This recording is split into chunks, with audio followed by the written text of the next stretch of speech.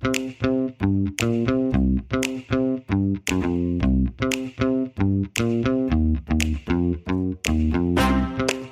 to another episode of Grit Northwest.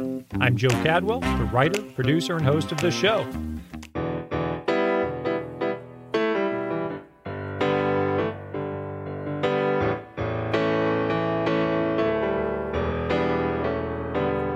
You better listen, my brother, 'cause if you do, you can hear there are voices still calling from across the years.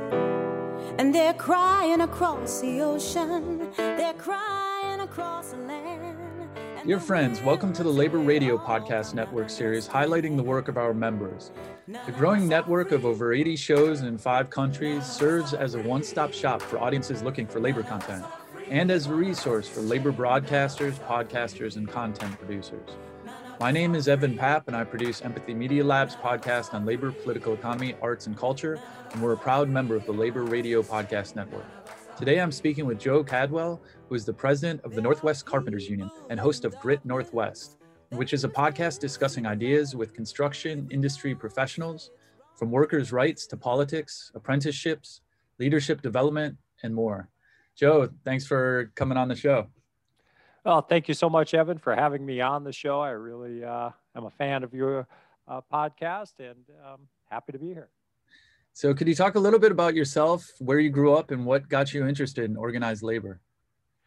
Yeah, well, going way back, Evan, I was actually born in Massachusetts. My family moved out west when I was 10.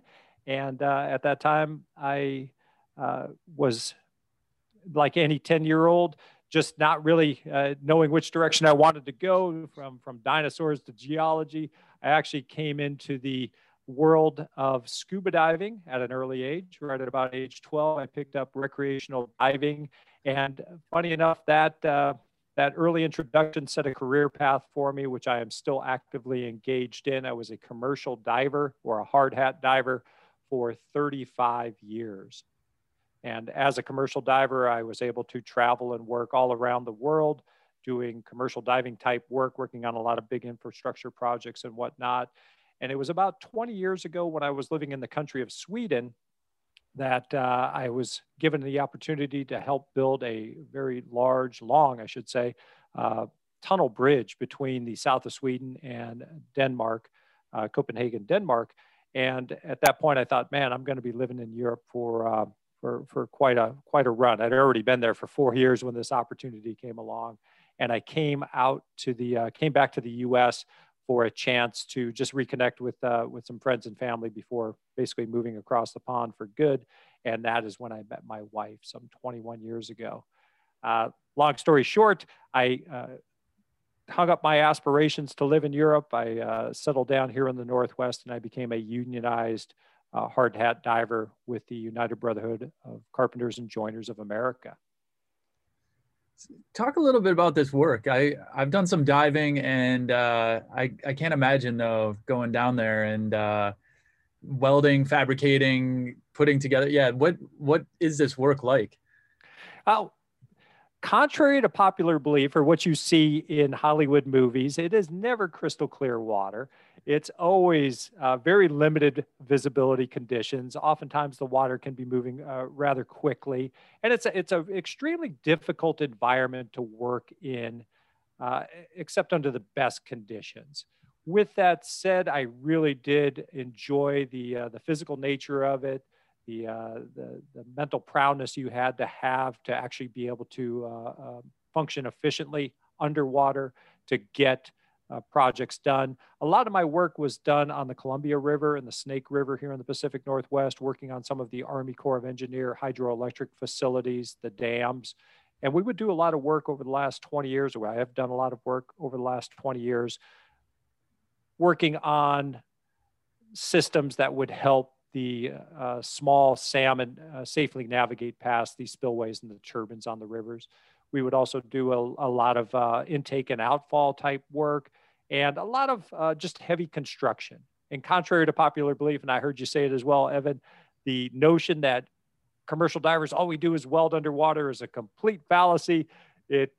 Most of the work that we do, if it's going to involve any welding, is temporary in nature, sacrificial anodes on sheet pile walls, round piles, ships, things like that, temporary patches on the bottom of vessels before they can make it to dry dock. But this romantic notion or vision of commercial divers spending hours just welding away underwater is very, very overhyped. Very small percent of your time, Correct, if at all. So, and also you're president of the Northwest Carpenters Union. What's the history of that union, and what's that look like day to day? Well, the history of the UBC dates back to 1881 when we first laid our charter. A fellow named Peter J. McGuire is responsible for organizing the workers of that period of time, working under guilds and sort of this scattershot approach to building, unified the UBC. And we now have 500,000 members across the US and Canada. And we are centered out of Washington, D.C. with an international training center down in Las Vegas. And we are the carpenters. So when you think about the Carpenters Union, we have the carpenters, we have interior, exterior specialists, we have the pile driving market, the millwright market, and to some extent, the commercial diving market as well, as far as the unionized work. There are by far a lot more non-unionized divers than there are unionized. The Gulf of Mexico, which is a big draw for the oil industry and commercial diving work, is for the most part non-unionized. But in the stronger sectors in the Northwest, over in the Northeast and in the central states, yeah, we have a lot of market share as far as diving is concerned. My role as the president, though, of the Northwest Carpenters Union came about just over 2.5 years ago. And we are a 6-state regional council. We're all of Oregon, Washington, Idaho, Montana, Wyoming, and Alaska. We have about 29,000 members and cover over 1.1 million square miles. And I was not even part of my executive board for my local, the 196, the Pile Drivers and Divers. But I was offered the opportunity to sit in pro tem as the regional council president. There was a transition. Halfway through, our executive secretary treasurer, or basically the CEO of our regional council. And when that position changed, the opportunity to step in and temporarily run the quarterly delegate meeting was presented to me. And these type of opportunities don't come along that often. And I thought, why not? Let's take that. Never having run a meeting like that, it was quite the learning curve. Fortunately for me, I am somewhat of a quick study and got comfortable with the role. The delegates liked what I was bringing to the table, what I offered, and they voted me in for a 2-year term, which recently was renewed for a 4-year stint. That's the stint of the regional council president. It's a non-paid position. I am a rank and file member. I'm not part of council staff, and but I definitely hold that position with a lot of pride. So there's sometimes two different cultures in the United States of workers. There's the union culture, and then there's the entire group of people that aren't in unions, may not know about unions. And I think part of that is because of the lack of focus from a lot of media on organized labor, labor news, and really putting that at the forefront. So for those who may not be interested or aware of labor news, why do you think unions and organized labor are important and should be covered? Well, I think workers' rights for sure should be at the forefront of everyone's mind. We've seen the things that the greed of corporate America have done to devastate the working middle class in this country. And I think people are finally at a point where they're saying enough is enough. We need to organize. We need to have a say in the game. It's not the first time. That's how unions back in 1881, when Peter J. McGuire did start the UBC, people were just being asked to work longer, harder, and for the same or less money. And along with unionized labor, not only comes livable wages, which get benefits, medical benefits. In my case, I get benefits for myself and my family. I get access to training. I get safer working conditions. There's a pension. And I also have representation. So if there's some grievance on the job, I have someone who can turn to. And that is the beauty, true beauty of being in an organized labor union. There's strength and safety in numbers. And going back to what you started off with, yeah, there are the union members, and then we like to think of it those who have not yet joined the union. We're all organizers. We're all actively recruiting, trying to strengthen our numbers to push back against corporate greed and just unscrupulous contractors who are looking to take advantage of their workers through misclassification or wage theft or just asking them to do unsafe work practices. So there's a lot to be said for organized labor. So could you talk about your show, Grit Northwest, and why you wanted to start it and what it's about? Well, that's a great question. Yeah, Grit Northwest came about not even 6 months. I think it's actually 5 months today that Grit Northwest got launched. And it was right on the heels of my being reelected to the regional council president role. With COVID on the forefront of everyone's mind, I wanted to be able to reach out and engage with the membership. The first 2 years of my presidency, it really took me 2 years to fully understand the role and Robert's Rules of Order and how to orchestrate and run meetings that where everyone's voice could be heard, and a lot of responsibility there. But after 2 years, when I was given the nod at the reelection, I thought I want to do more with this opportunity, and what better way to do that than with a podcast? And I've been a big fan of podcasts for years. I didn't know anything about starting a podcast, so I definitely took a crash course through YouTube and self-study to learn everything from interviewing techniques to the nuts and bolts, the mechanics of digital audio editing, to hosting platforms, to the promotion of podcasts, to the booking of guests. There's quite a bit involved in it, but I'm happy to say that the show is really well received. And just now we're looking at about 20,000 individual listens in the course of 5 months. So somehow, some way, I managed to strike a chord, and it's being well received.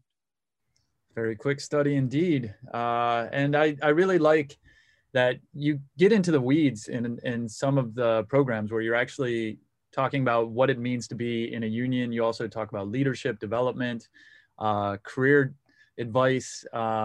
It's a great podcast. Well, thank you.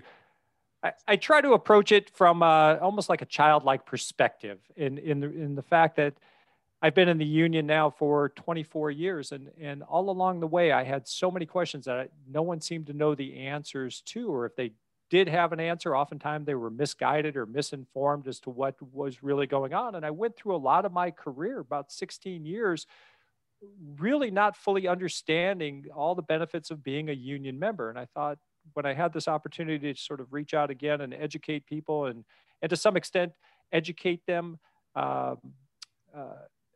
entertain them, and get them motivated to actually take some pride and ownership in their union.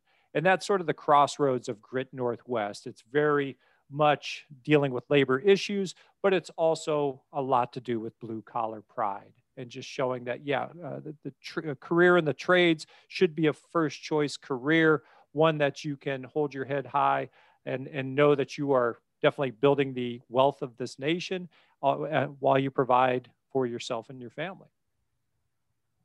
So looking at the Labor Radio Podcast Network, as a member, how did you hear about it? And why do you think this network is important? Well, in the pursuit of trying to perfect my show, I began to seek out and look for other labor-centric podcasts.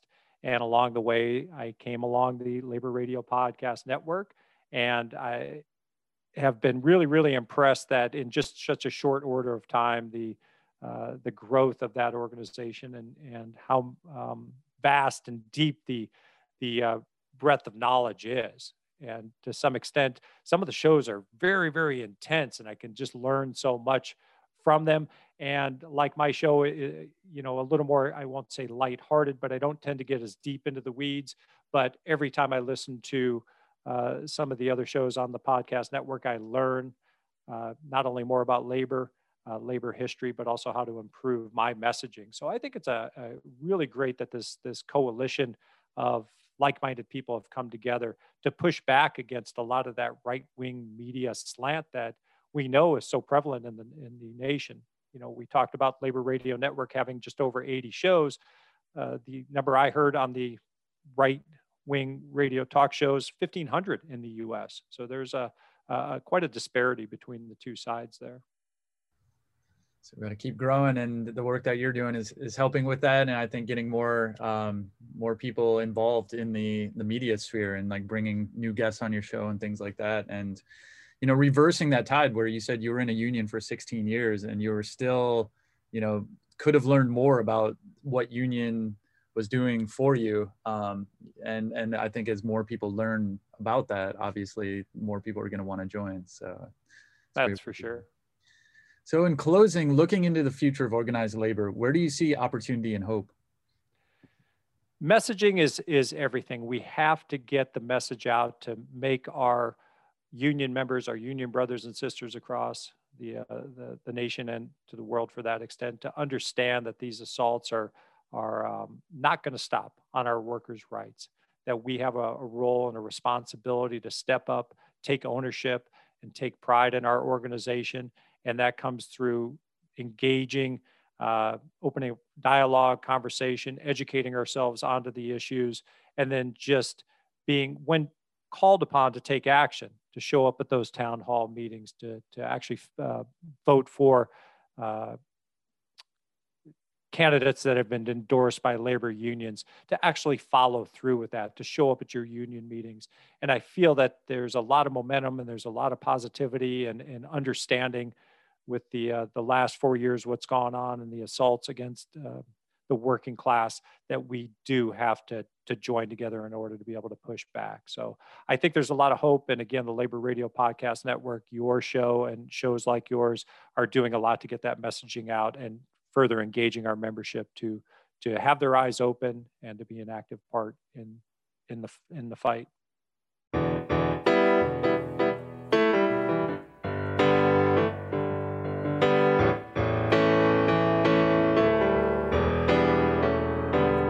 You better listen, my brother, 'cause if you do, you can hear there are voices still calling from across the years. And they're crying across the ocean, they're crying across the land, and they will until we all come to understand. None of us are free, none of us are free, none of us are free, and one of us is chained. None of us are free, none of us are free, none of us are free, none of us are free, and one of us is chained. None of us are free. There are people in darkness, they just can't see the light. If we don't say it's wrong, then that says it's right.